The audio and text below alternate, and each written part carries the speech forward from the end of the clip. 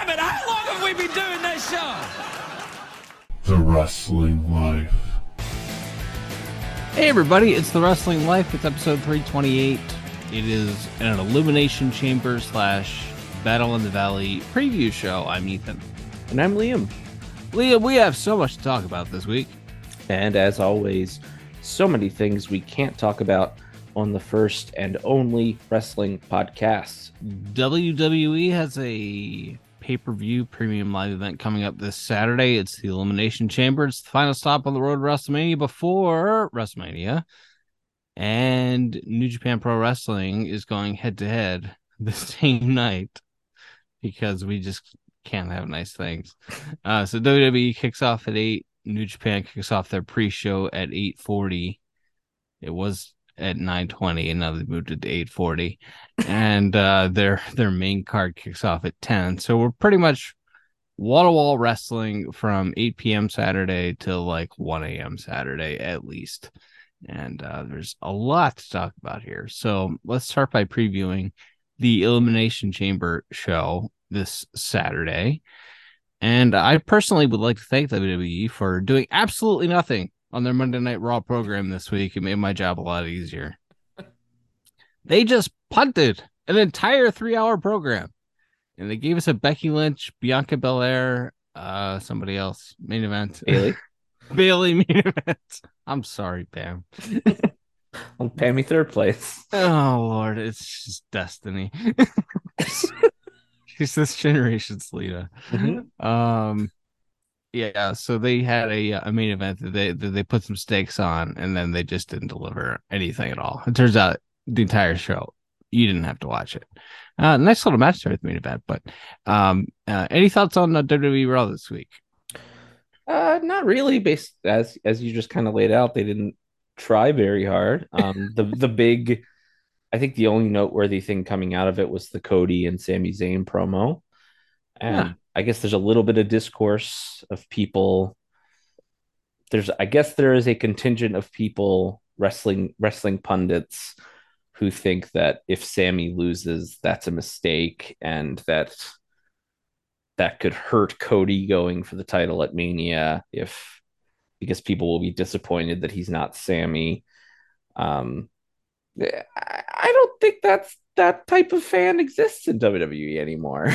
Like, I think they ran them all off. Yeah, I think they're either not watching it all anymore or they're watching other stuff. So I don't think that the days of hijacking the shows are long over, and it's not quite the same as like trying to put Batista in Daniel Bryan's spot either. Like, right. People really like Cody.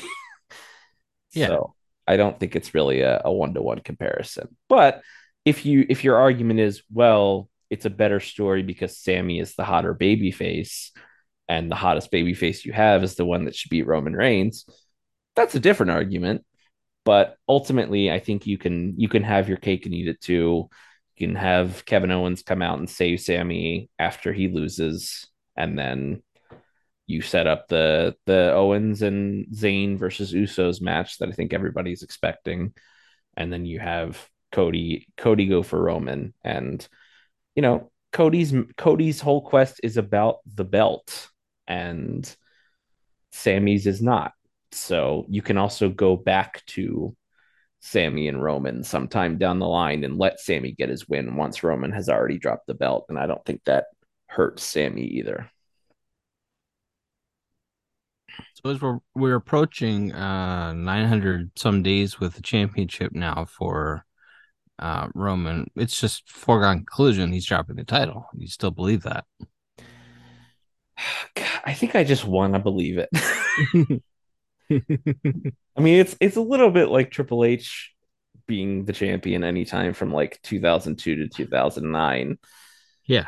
Like, it would never be a surprise if he just wins. Right. If he just keeps the belt for another year. But gosh, it's the time. We're probably way past time, but we're really feels like now's the time. And that if anything was going to hurt Cody, losing to Roman would, I think, cool him off substantially. Right. because he doesn't feel like just another guy. And if he just loses like everybody else does to Roman, then he is. Yeah. Yeah, no argument there. Would you talking about the Roman and Sammy and Cody discourse? Would you go so far as to insert Sammy into the match as a three-way at Mania? I think we've already established that you wouldn't, but because you don't believe that the backlash that people are fearing can exist. But just for clarification, do we do a three-way here? Do we have Cody beat Sammy on the road for WrestleMania? Do we have Cody promise Sammy the first shot after Mania? Do we do anything to pay lip service to Sammy, or do we just beat him on Saturday? Yeah, I mean, I think yeah, you can definitely have Cody promise him the first shot or whatever. Like I don't think it would be a terrible idea to do a three-way, but I also think that waters down everything. Sure. Like if Roman does drop the belts in a three-way to Cody or Sammy for that matter, I think it waters it down because it's not a one-on-one match. And if Cody wins the belts by pinning Sammy, well, that's lame. And like I don't know, like to me, it's creating problems that don't currently exist. I feel like if you put Sammy in the match, because then maybe you are inviting people to choose whether they're Yeah. going to cheer for Cody and cheer for Sammy. Whereas right now they seem pretty content to cheer for both of them. So Yeah.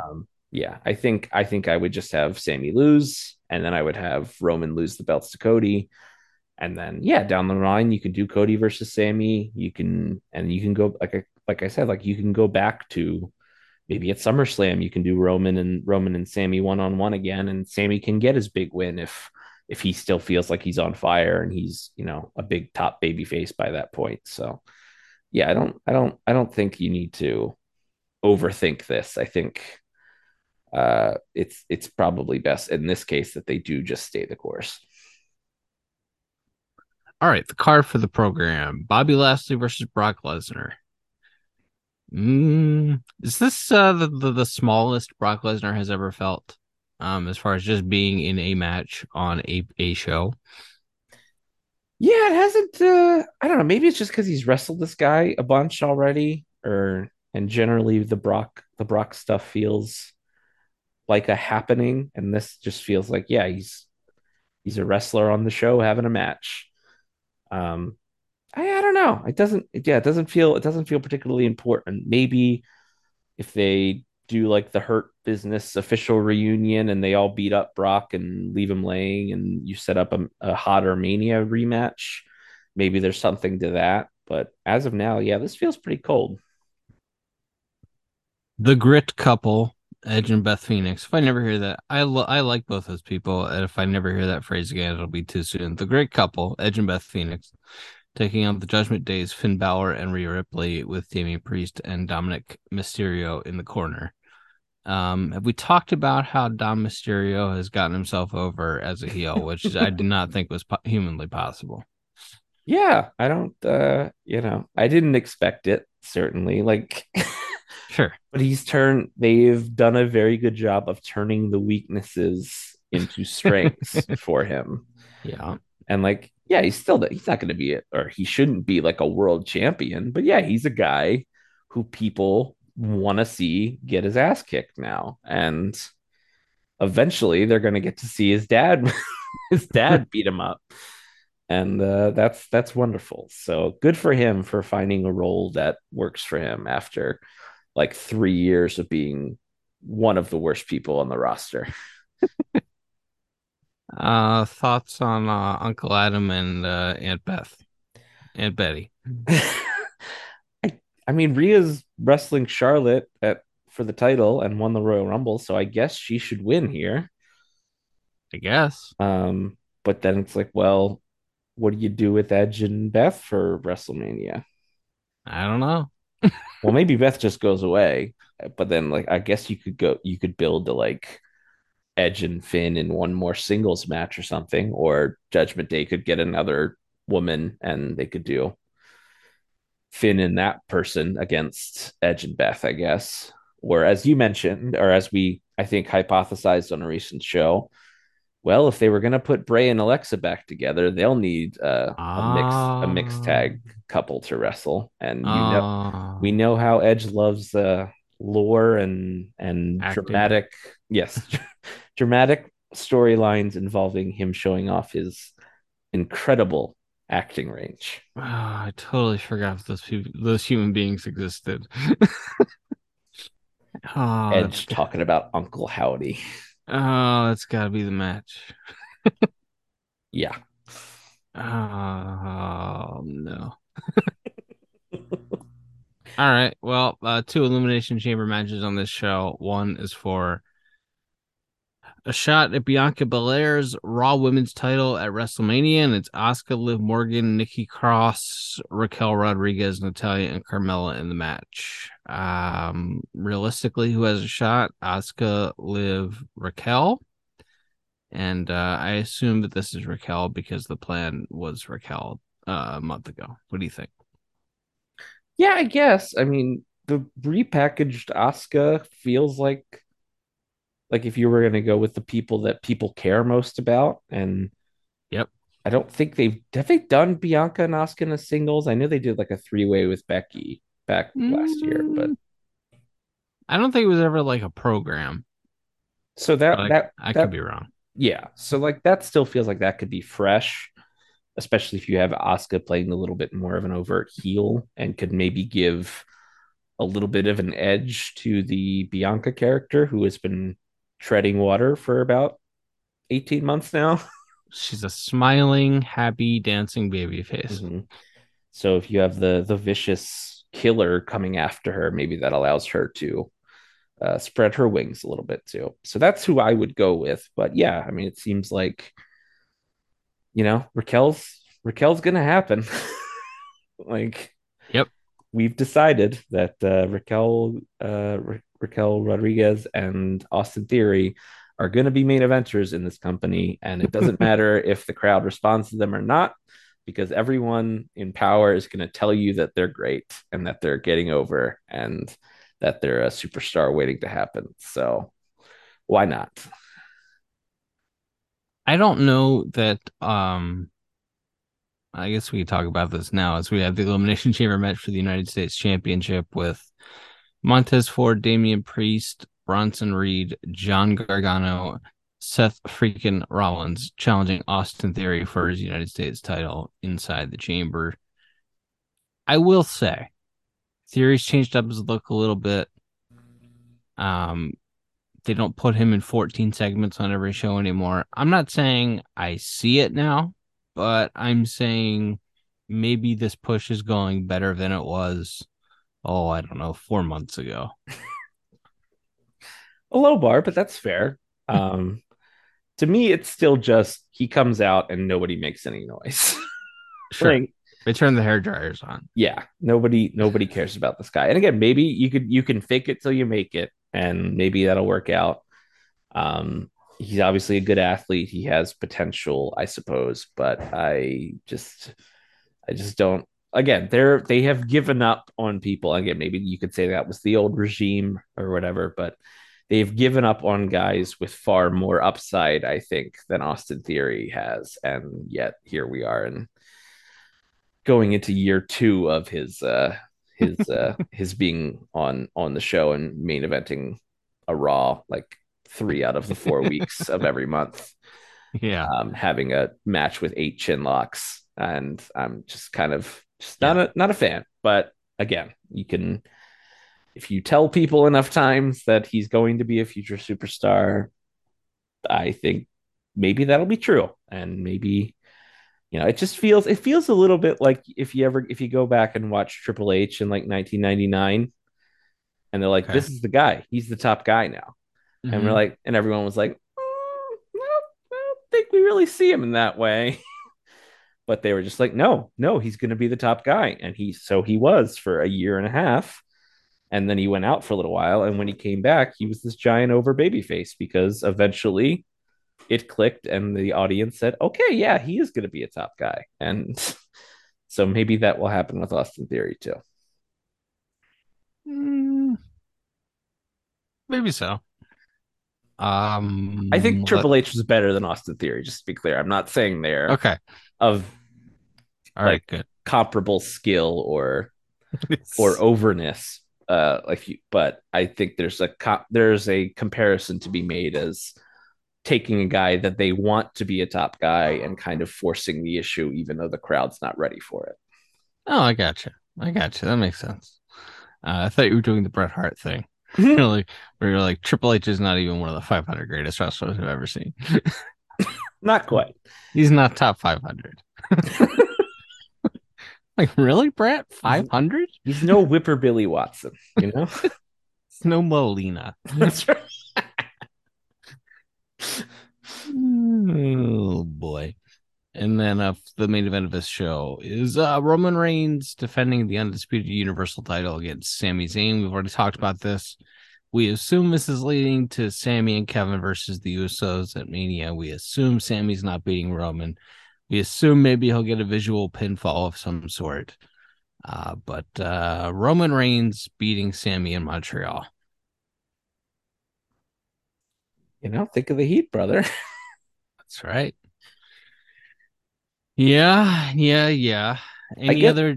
Yeah. Go ahead. I was gonna say I think the only interesting thing or the intrigue is how do they beat him? Yes. Like, does he just lose clean? That's always a possibility. Do they have Jay? Is this whole Jay business been a swerve and he's gonna turn on Sammy? Can Jay get into the country? That could put a wrinkle in this. Jimmy's the one that has the sordid past, though, right?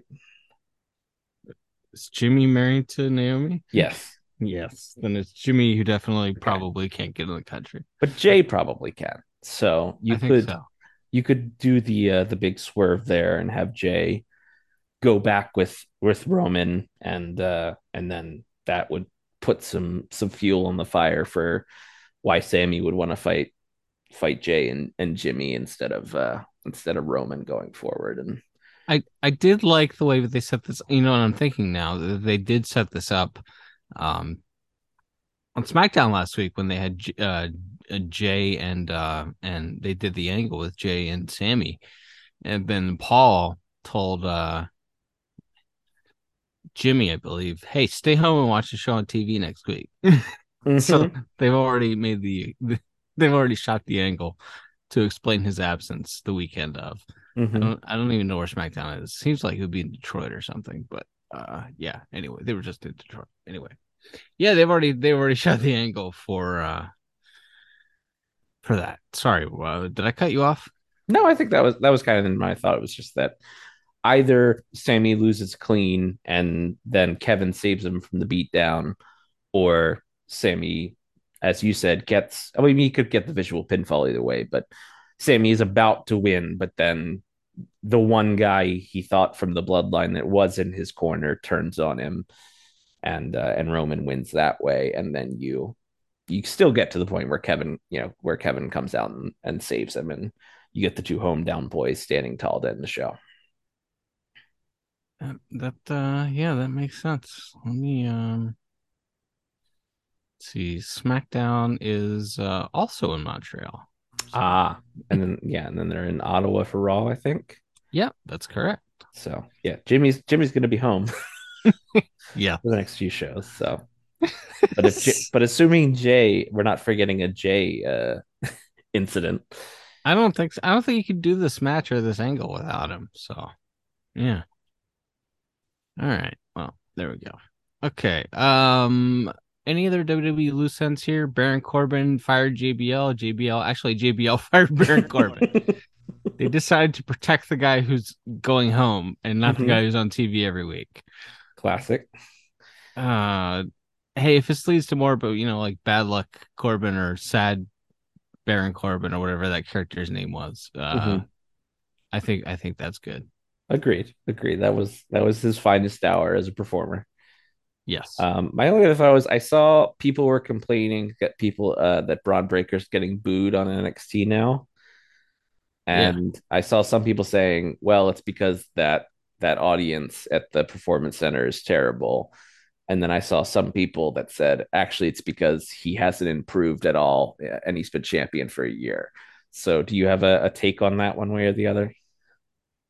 I think Bron has maybe been overexposed being on that television every week pretty much for a year. I watch that show every week. I have not watched this week's episode yet. Since I now have Tuesdays off. Ooh. I don't watch the show live every week. Mhm. Sometimes I watch it on like Wednesday night or Thursday night. So we're taping this Thursday night. I'm gonna watch it later tonight. But anyway, none of this matters. I don't think he was on the show this week. But I think he is kind of limited. They give him a lot of WWE verbiage in his promos, which doesn't help. This guy's like, he doesn't really have a defined gimmick. I remember arguing with my coworker one time about like, well, his gimmick is he's a shooter, and they're like, is that the gimmick? Like, I'm like, well, maybe not shooter, but like amateur wrestler or something. It's legit not, tough guy. right. It's not really defined. So they've never really defined his gimmick is like, hey, remember my dad and uncle were a tag team 30 years ago, but I don't have their same last name. I don't know. I think there's I don't think it's booing as much as apathy. Although, who knows what trickery they're using with turning the sound down or whatever there. But I also could see the argument that, yeah, he hasn't grown. He still only has like 65 matches in his career or something. Right.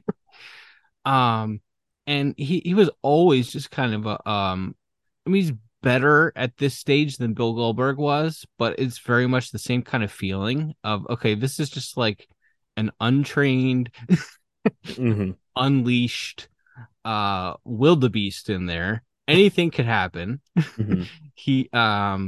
So I don't know. I like him.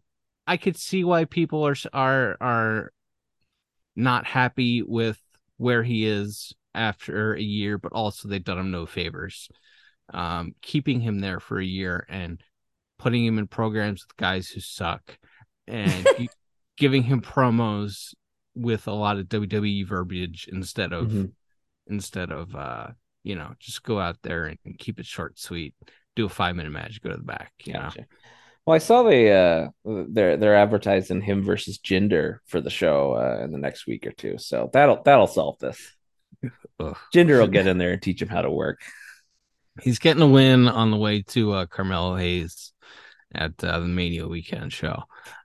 Yeah, Jinder the recliner. Jinder the thumbs up guy. He's gonna let Gorilla know if this kid can work or not. Yeah. Before I got married and I lived in an apartment, we had these two beautiful leather recliners in the apartment, and they're just remind me of Jinder Mahal in every way. The color, their immobility. It's wonderful. Yes, there we go. All right. Battle in Jim Valley is the same night. New Japan Pro Wrestling Battle for Jim Valley. I think that's the name of the show. Is Saturday night. It's at 8:40 Eastern. That's the pre-show, which is on YouTube and Fight TV for free. There's 2 free matches on the pre-show. Here's what they're trying to they want you to get real excited for the show by seeing Alex Coughlin wrestle JR Kratos, and watch David Finlay wrestle Bob Fish. Oof. Those are your pre-show bouts. Wee. I will say I like a lot of this card. It looks like a pretty fun show. Yeah. All right. Let's run down real quick. 8-man tag: Mascara Dorada, Josh Alexander, Adrian Quest, Rocky Romero versus Kushida, Volador Jr., who's out of his mind, Kevin Knight, and the DKC. Nice little fast-paced opener there. Fred Rosser versus Kenta for the strong open weight championship. I don't know if Kenta's going to do the JOB for Fred, Mm-hmm. for a guy named Fred, but okay. They should, at the very least, this should be hard hitting, I would think. Uh, Yeah. not that Kenta quite has the same fastball that he had in his younger years, but he can still, chop and kick with the best of them. And I saw Fred Rosser win the Strong Championship last year in Philadelphia. Sure. And the guy can take some punishment, I can tell you that. And so did I watching him wrestle for 40 minutes. Just kidding. It was fine. But it did go a very long time. Makes sense. The Motor City Machine Guns will be facing the West Coast Wrecking Crews, Darrell Nelson and Royce Isaacs. The Machine Guns have the strong tag team titles, so this is a match for that. Two good teams there. Did you know that Darrell Nelson and Royce Isaacs do the some of the motion capture for the WWE 2K games? I don't think I knew that. No. There you go. Jay White versus Eddie Kingston. Loser leaves New Japan Pro Wrestling. This comes a week after Jay White lost a loser leaves Japan match against Hikuleo. Sure seems like it did for Jay White in New Japan. Mm-hmm. And if he were just going to AEW, would they do a loser leaves New Japan stip for him? Doesn't seem like you would have to, or that you would have to stipulate he can never wrestle in Japan again. Right. Like, I don't know. unless this is just some 5D chess and they're trying to throw people off the scent by convincing everyone he's going to WWE by doing this. But I don't know. It's like if he was just going to AEW, feels like you would leave that door open for him to come back and wrestle a big show here and there. Here's a guy who's been on AEW television before. He's been on the AEW pay-per-view, and the Forbidden Door pay-per-view. He's friends with some of the guys in the elite. This they allegedly tried to recruit him when they were starting the company, and yet all signs point to WWE. Interesting. I think Regal is the one responsible for this. I see William Regal's fingerprints all over this, and boy, they must be opening the checkbook. Are my two conclusions. What do you think? Yeah, I mean, it seems like it's one of those things where you go to AEW, it's maybe a known beast. I think Jay is a big enough talent that he's a guy Tony would make room for on the show every week, like he did when Adam Cole came in.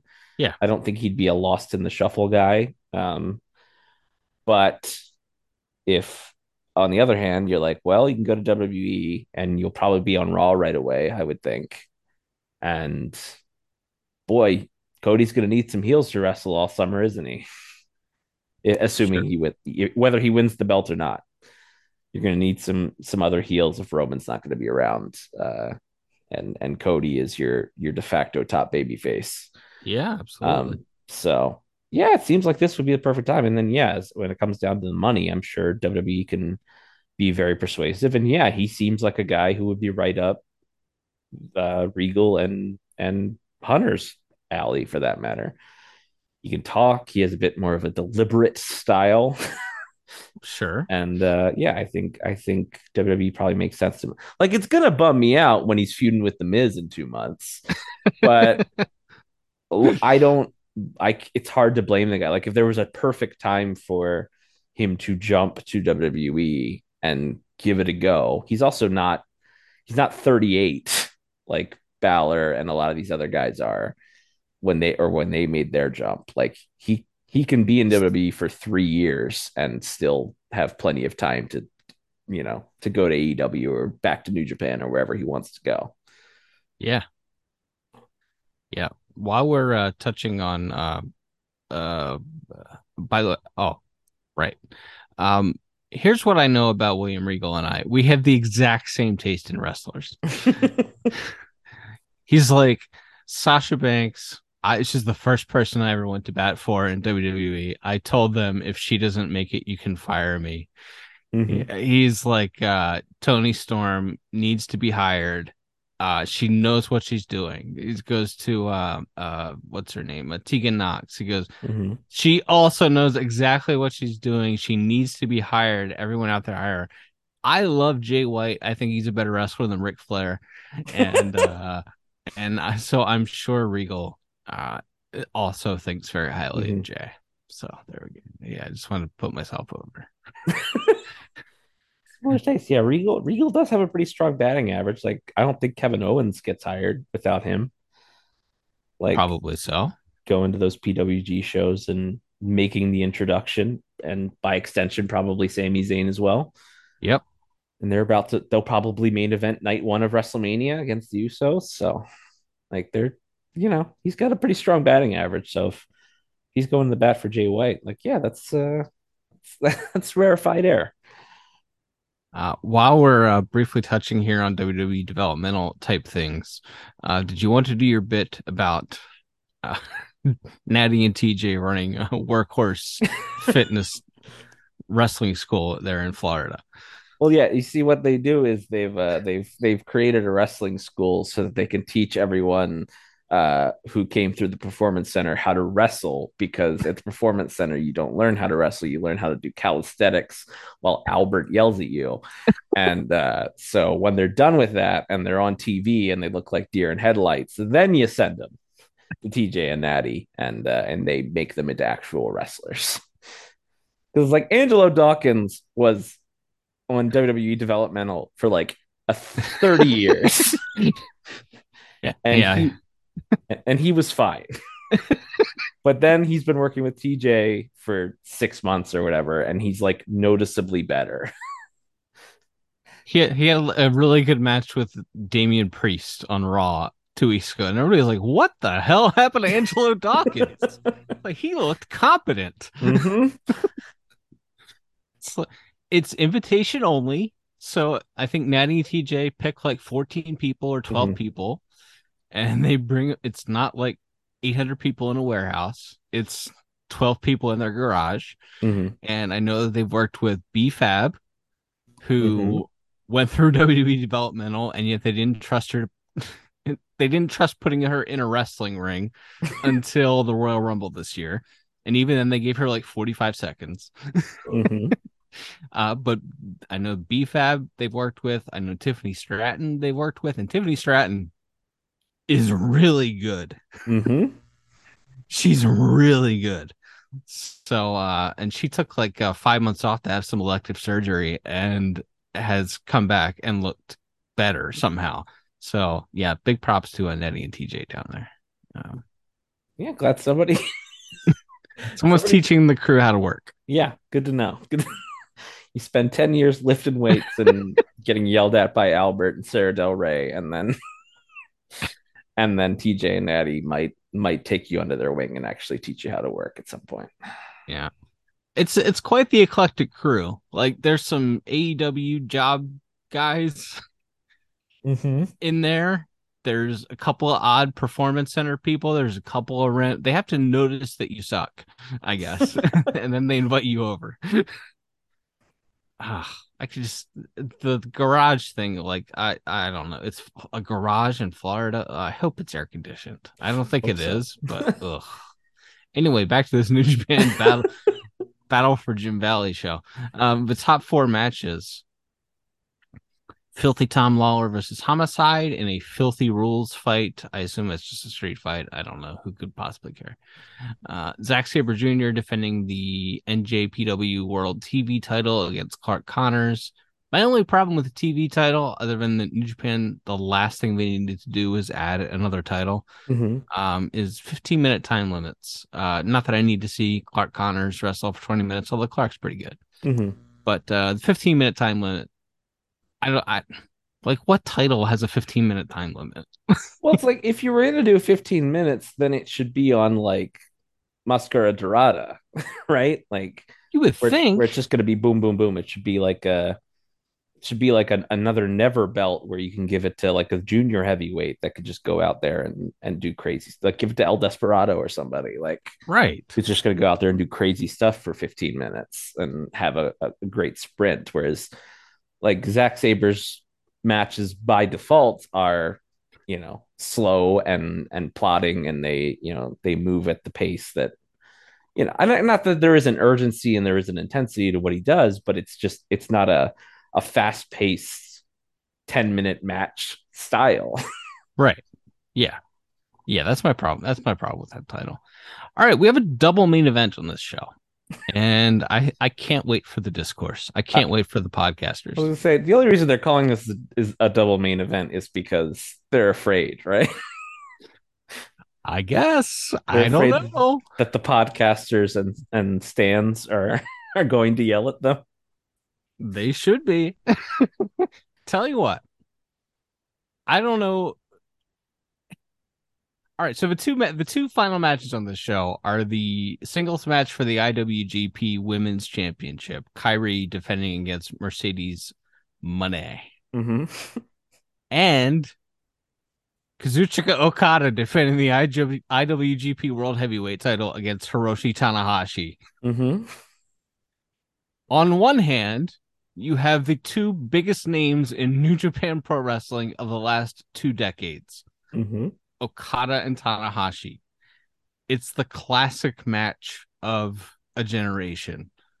They haven't had a title match in, I think it's 4 or 5 years. I think they've had a G1 match or 2. On the other hand, you have Mercedes Moné's New Japan debut. You have the women that sold this show out when it was the only match announced for the show. Whether it would have sold out or not anyway is something that I refuse to contribute to that discourse. Kairi and Mercedes or Okada and Tanahashi. I cannot imagine New Japan not putting Okada and Tanahashi on last. I can imagine the backlash for not putting Kairi and Mercedes on last.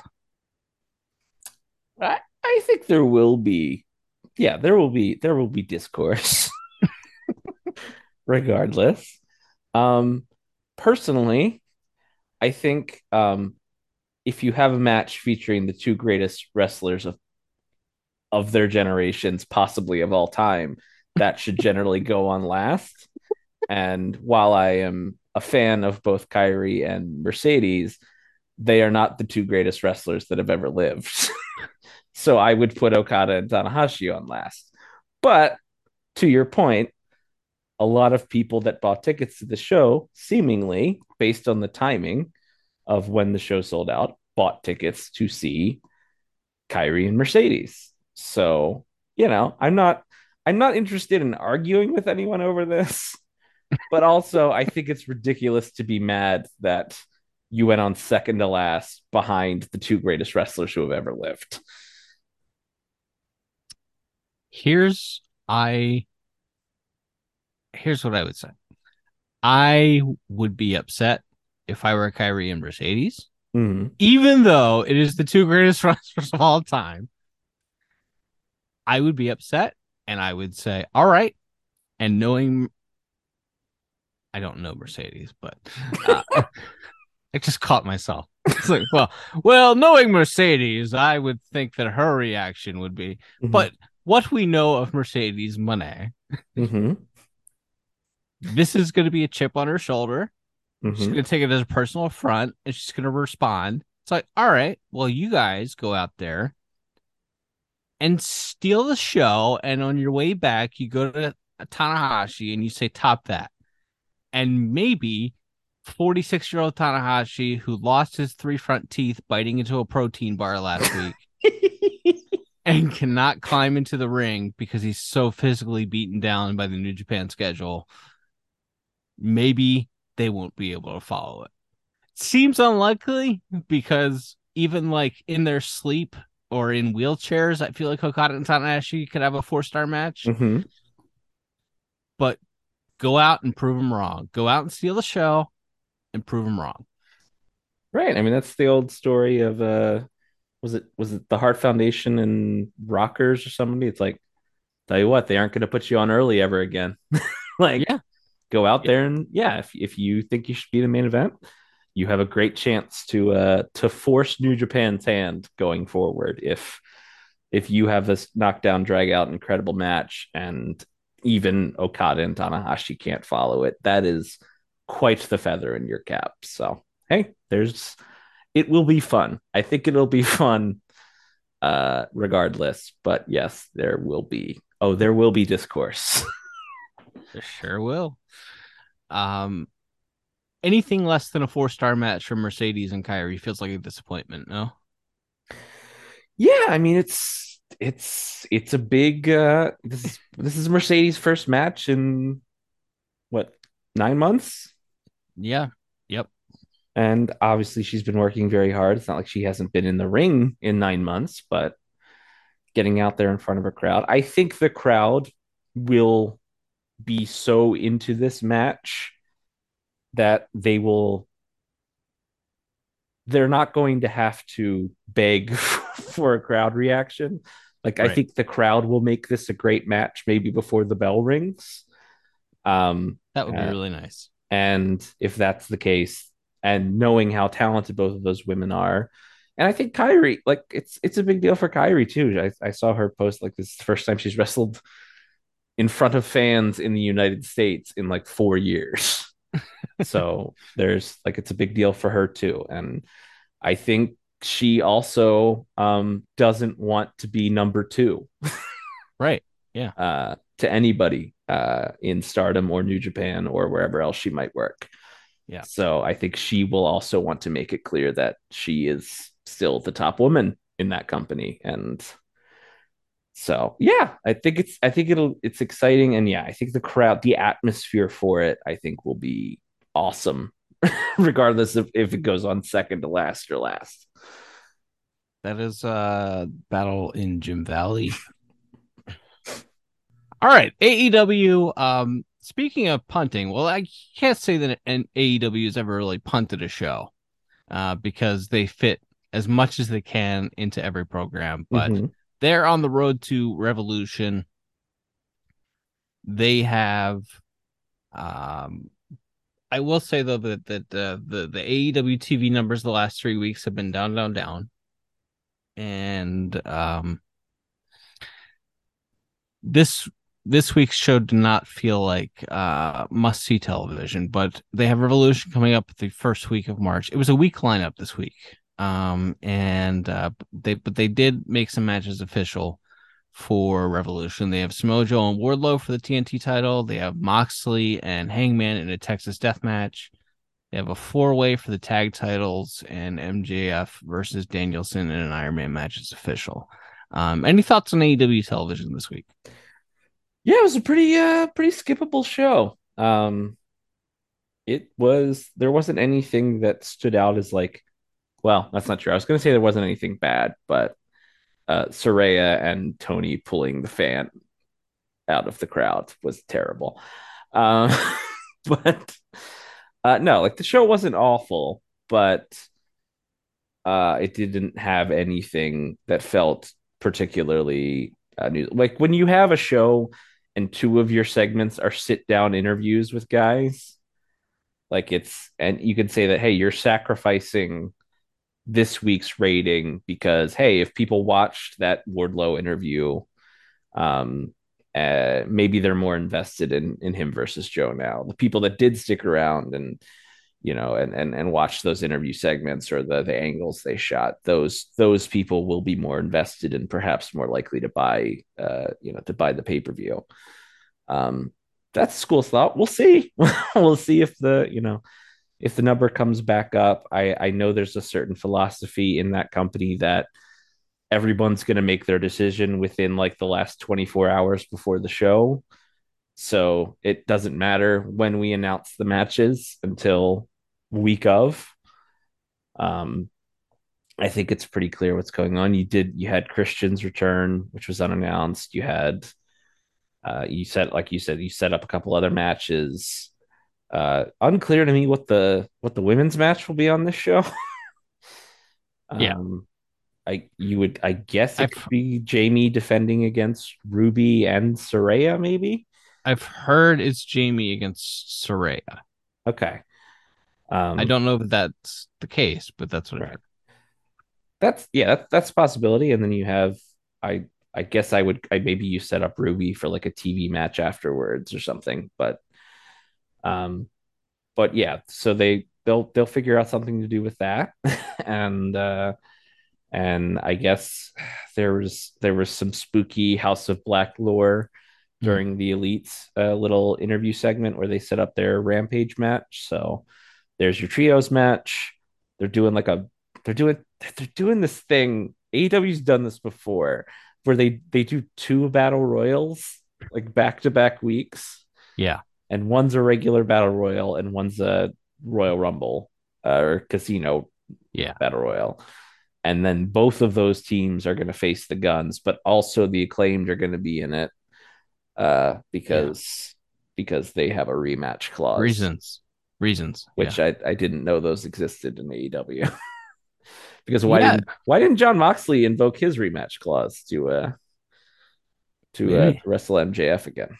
anyone who's ever lost the world title has never like immediately gone and gotten a rematch. Mm-mm.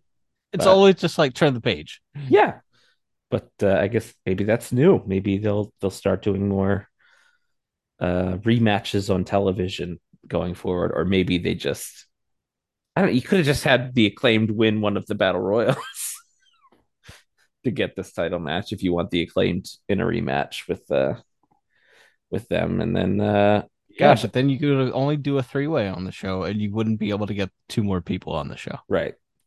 So there you go. And then I don't know. They'll probably throw an Orange Cassidy match maybe on the pre-show. Like Seems maybe likely. God, do him and Jared in a singles. Let's go, man. Yeah, what are we waiting for? Let's do Paul Rudd and Orange Cassidy. Let's do it. What was I gonna say? Do we need to have a conversation about the elite running television viewers off? They, they had an 18-minute match 2 weeks ago, and like 100,000 people turned television off. That's fair. Yeah, I mean, I can. I guess the counter argument would be, well, nobody thought they were going to lose to AR Fox and Top Flight, so it's because they had weak opponents. That's if I were arguing pro elite Sure, for that. That's and that's a fair argument. But then why do you book matches against guys who they have no chance of losing to? Why do you book non-competitive matches every week? that's fair. That's we're just counterpointing here. Sure, But ourselves. yes, I guess I think it is a valid criticism to say since they've come back, and since the best of seven finished on whatever that was the first week of January, they haven't had a feud. Like they've wrestled on TV a few times since then, Yeah. but they're just having matches with teams that no one thinks can beat them. And so a lack of story behind the match and a lack of strong opponent, I think has hurt them. And then yeah, maybe it's just that people aren't into these guys as a trio because it's like Kenny as the world champion a couple of years ago was a very solid viewership mover as the world champion. Like all of his stuff drew pretty well. So it's not like I don't think they've run off a big portion of their audience or there's like some pro CM Punk contingent that's tuning out every time the Elite have a match. I just think it's like it doesn't feel like they're part of anything particularly must see, even though the matches have all been good. Um, yeah, it doesn't feel like they're a particular hot act in there, and I think that's kind of a fair critique of recent AEW television that there doesn't feel like there's a hot act on this television. There's been some hot matches. The Roosh and Bryan Danielson match on last week's show I thought was phenomenal. Um, There's like but a 7 week stretch there where Danielson had a singles match every week, and like mhm. 6 out of the 7 Brian Cage being the exception, were bangers. Absolutely. So like but it doesn't feel like there's a ton of steam behind anything. Even the one program that has been building since like December, that being the MJF Danielson one, it just doesn't feel like there's anything particularly hot. Doesn't feel like there's a particularly hot act on the show. Maybe when you get, maybe Adam Cole getting back in the ring will be a bigger deal. They did tease that again this week, so It better be Adam Cole and MJF after the pay per view. that's That's my takeaway. yeah, absolutely. I think maybe his first match back. I thought based on his promo, because he's a good guy, he's a nice guy, Adam now. Yeah. Um, I think maybe his first match should be against Mark Briscoe. Oh. Maybe you do that either on Revolution or on TV. Just knowing how much that seems like it would be special. Maybe not a great use of Adam Cole if you're trying to like draw a television number with him, but You gonna beat Mark Briscoe though? I feel like he's a guy that can lose. I mean, maybe he shouldn't lose yet. I don't think yet, but I see where you're going with that though. We could, reasonable people can disagree reasonably. That's fair. Yeah, I think so you could do that, but yeah, I would think Double or Nothing should be main evented by Adam Cole and MJF, and I know that's a big thing that Uncle Dave has been hammering them about recently, is that they don't have like a clear top baby face now that Moxley is in the middle of the show with the Hangman thing. There is no AEW has no protagonist currently. And Why isn't it Brian though? Like he's this beloved guy. Mhm. He has great matches every week. I just feel like they haven't done a good job of explaining. Maybe he needs more promo time. I don't know. Yeah, I think that would help. I mean, he cut that one promo where he was in the trainer's room and he tried to connect it and be like, yeah, and you've hurt me and you've hurt, people that I care about, but so I'm gonna come and I'm gonna hurt you by taking that belt because that's the only thing you care about. But that was like a 30-second promo on a show, and then we to the back or to the ringed right from it. And Yeah.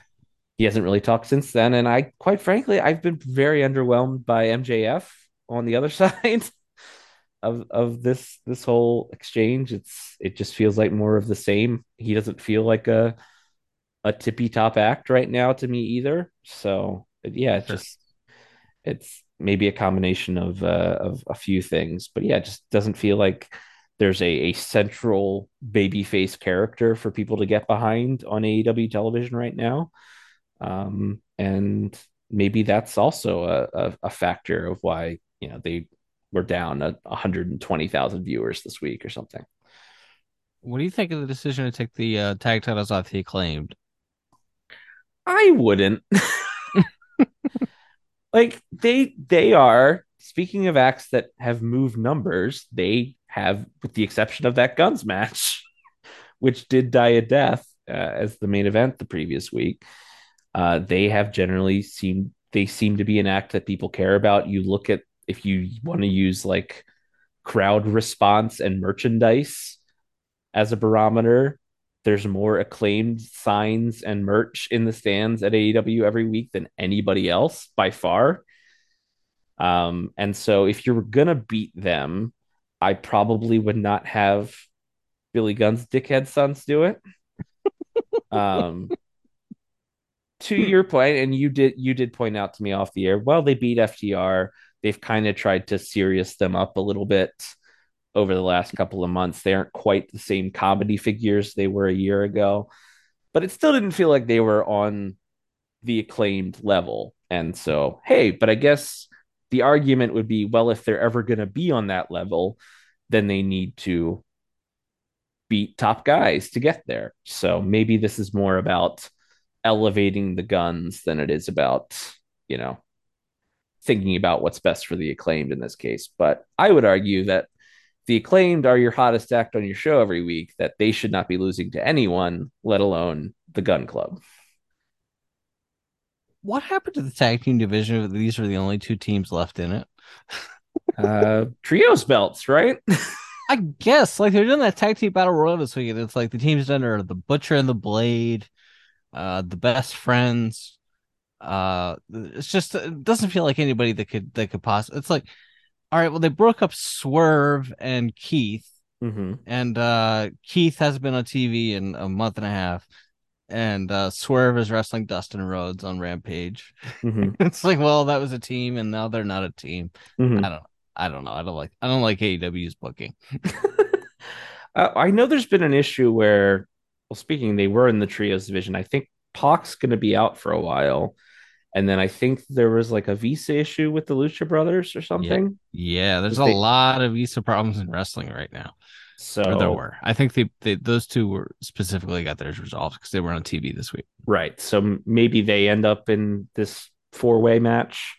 Yeah. Because yes, they are desperately needed, I think, on this show to give it some life, especially in that tag division right now. So that's a team you want back. And then yeah, they've broken up a lot of other teams. So or those teams are now in the trios division. So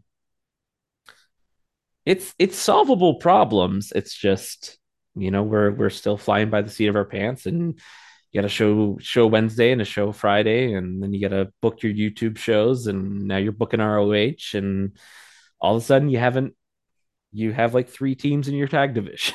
At least three teams that people care about anyway. Right.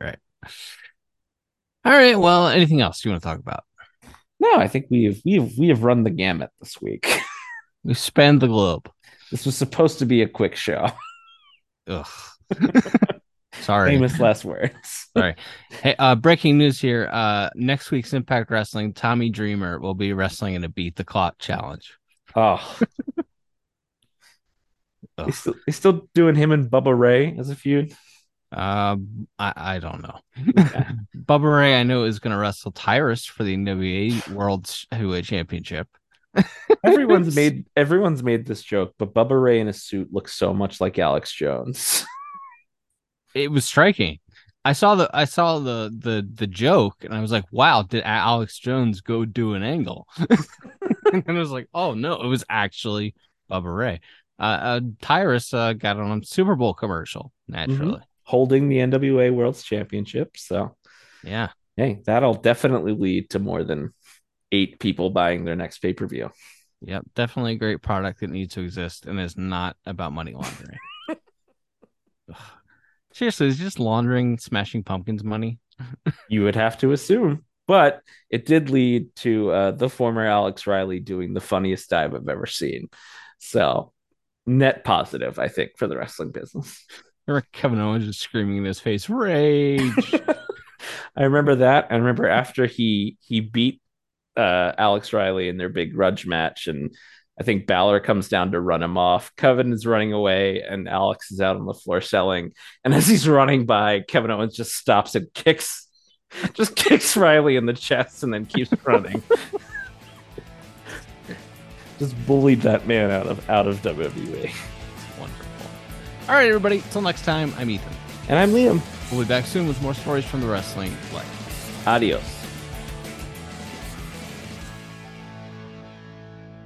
Thanks for listening. Don't forget to leave us a 5-star review on Apple Podcasts. Now, here are this week's bonus features.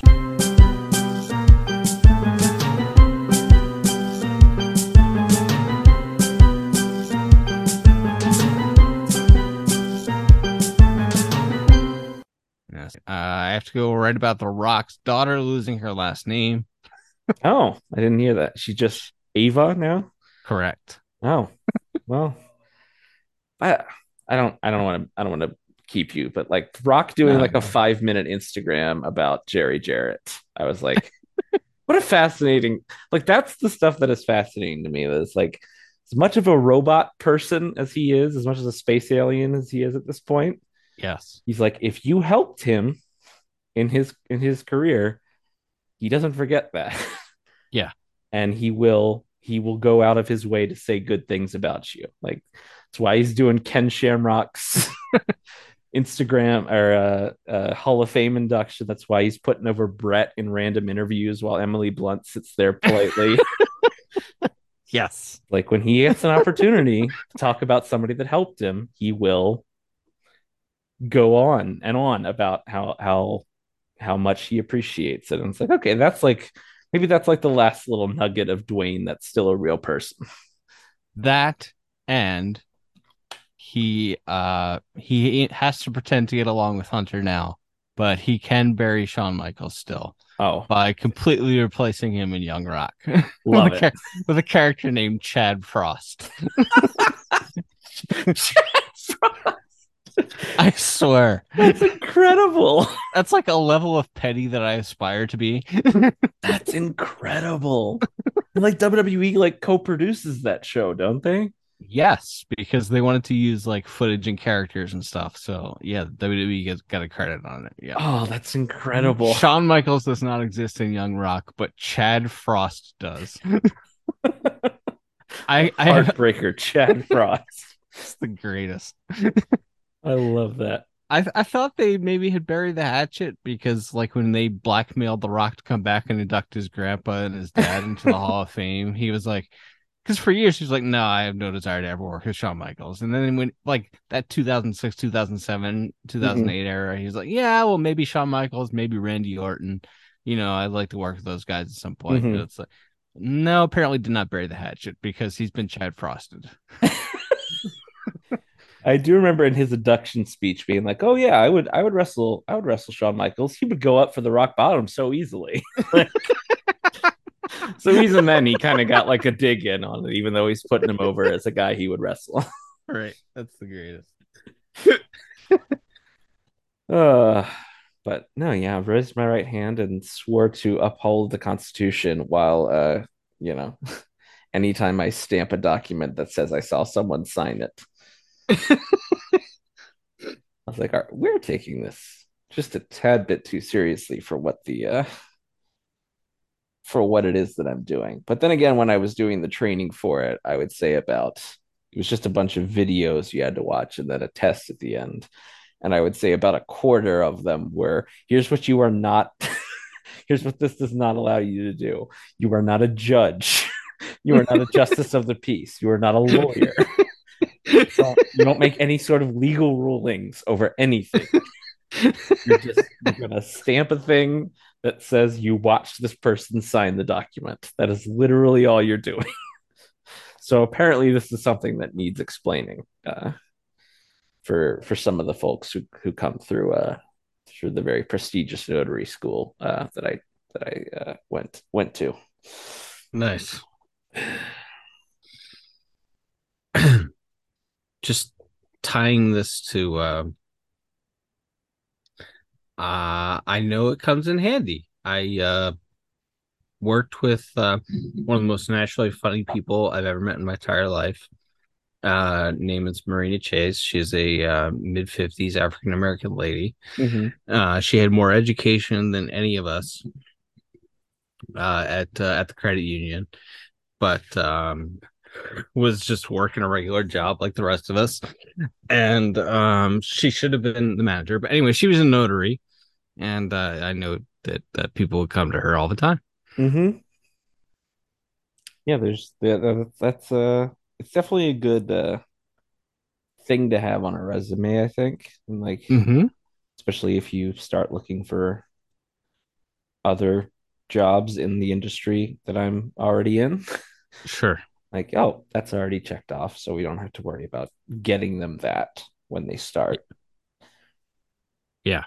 Yeah. So yeah, this just thought that there's a bit more pomp and circumstance than I was expecting for. Raise your right hand. Yeah. I was like, should I have brought a holy book? Yes. I was hoping she would offer me one. I'd be like, could I be sworn in on the Quran, please? This is my faith. You have a Torah that I could borrow here at the at the courthouse. I need a copy of Scientology Monthly. Sure. I think of my former notary coworker almost every day because one of her phrases when you couldn't swear out loud in a office was that is some bullshiggity.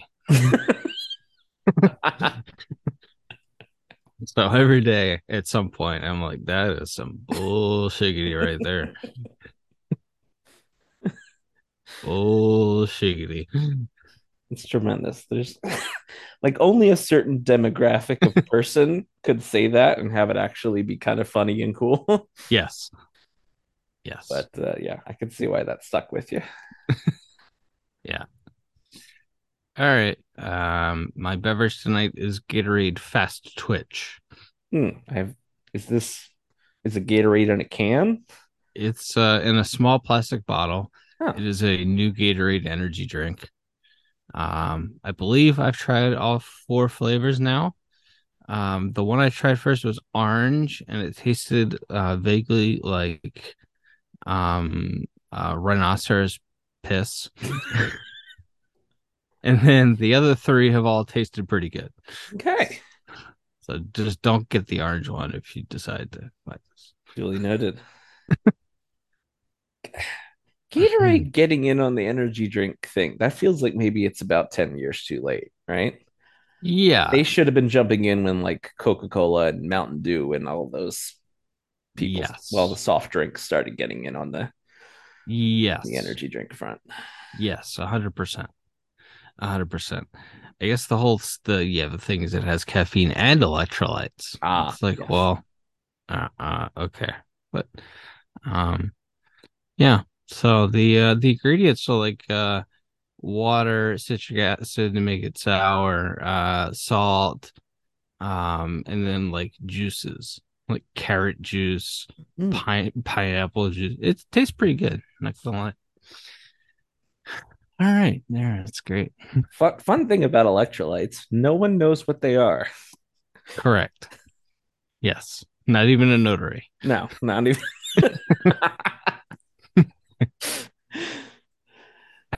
As evidenced by this conversation. Is there such thing as a notary private? It's a good question. I like to, is that if you're a low ranking member of the US Army and also a notary? Perhaps so. I do all my notarizing in private. No witnesses. Well, part of the process is that there is a witness. No. That's a notary public. Yeah, that's what I'm thinking of. Notary private, you just gotta trust them. It's a lot of vibes. He does his notarizing mainly on vibes. that doesn't sound legal. I certified that the vibes were good. So what's that? You certify that the vibes were good. You know, that would be helpful, actually. I want to remember this night. The vibes were, in fact, good. I had them notarized. I try to keep on keeping on.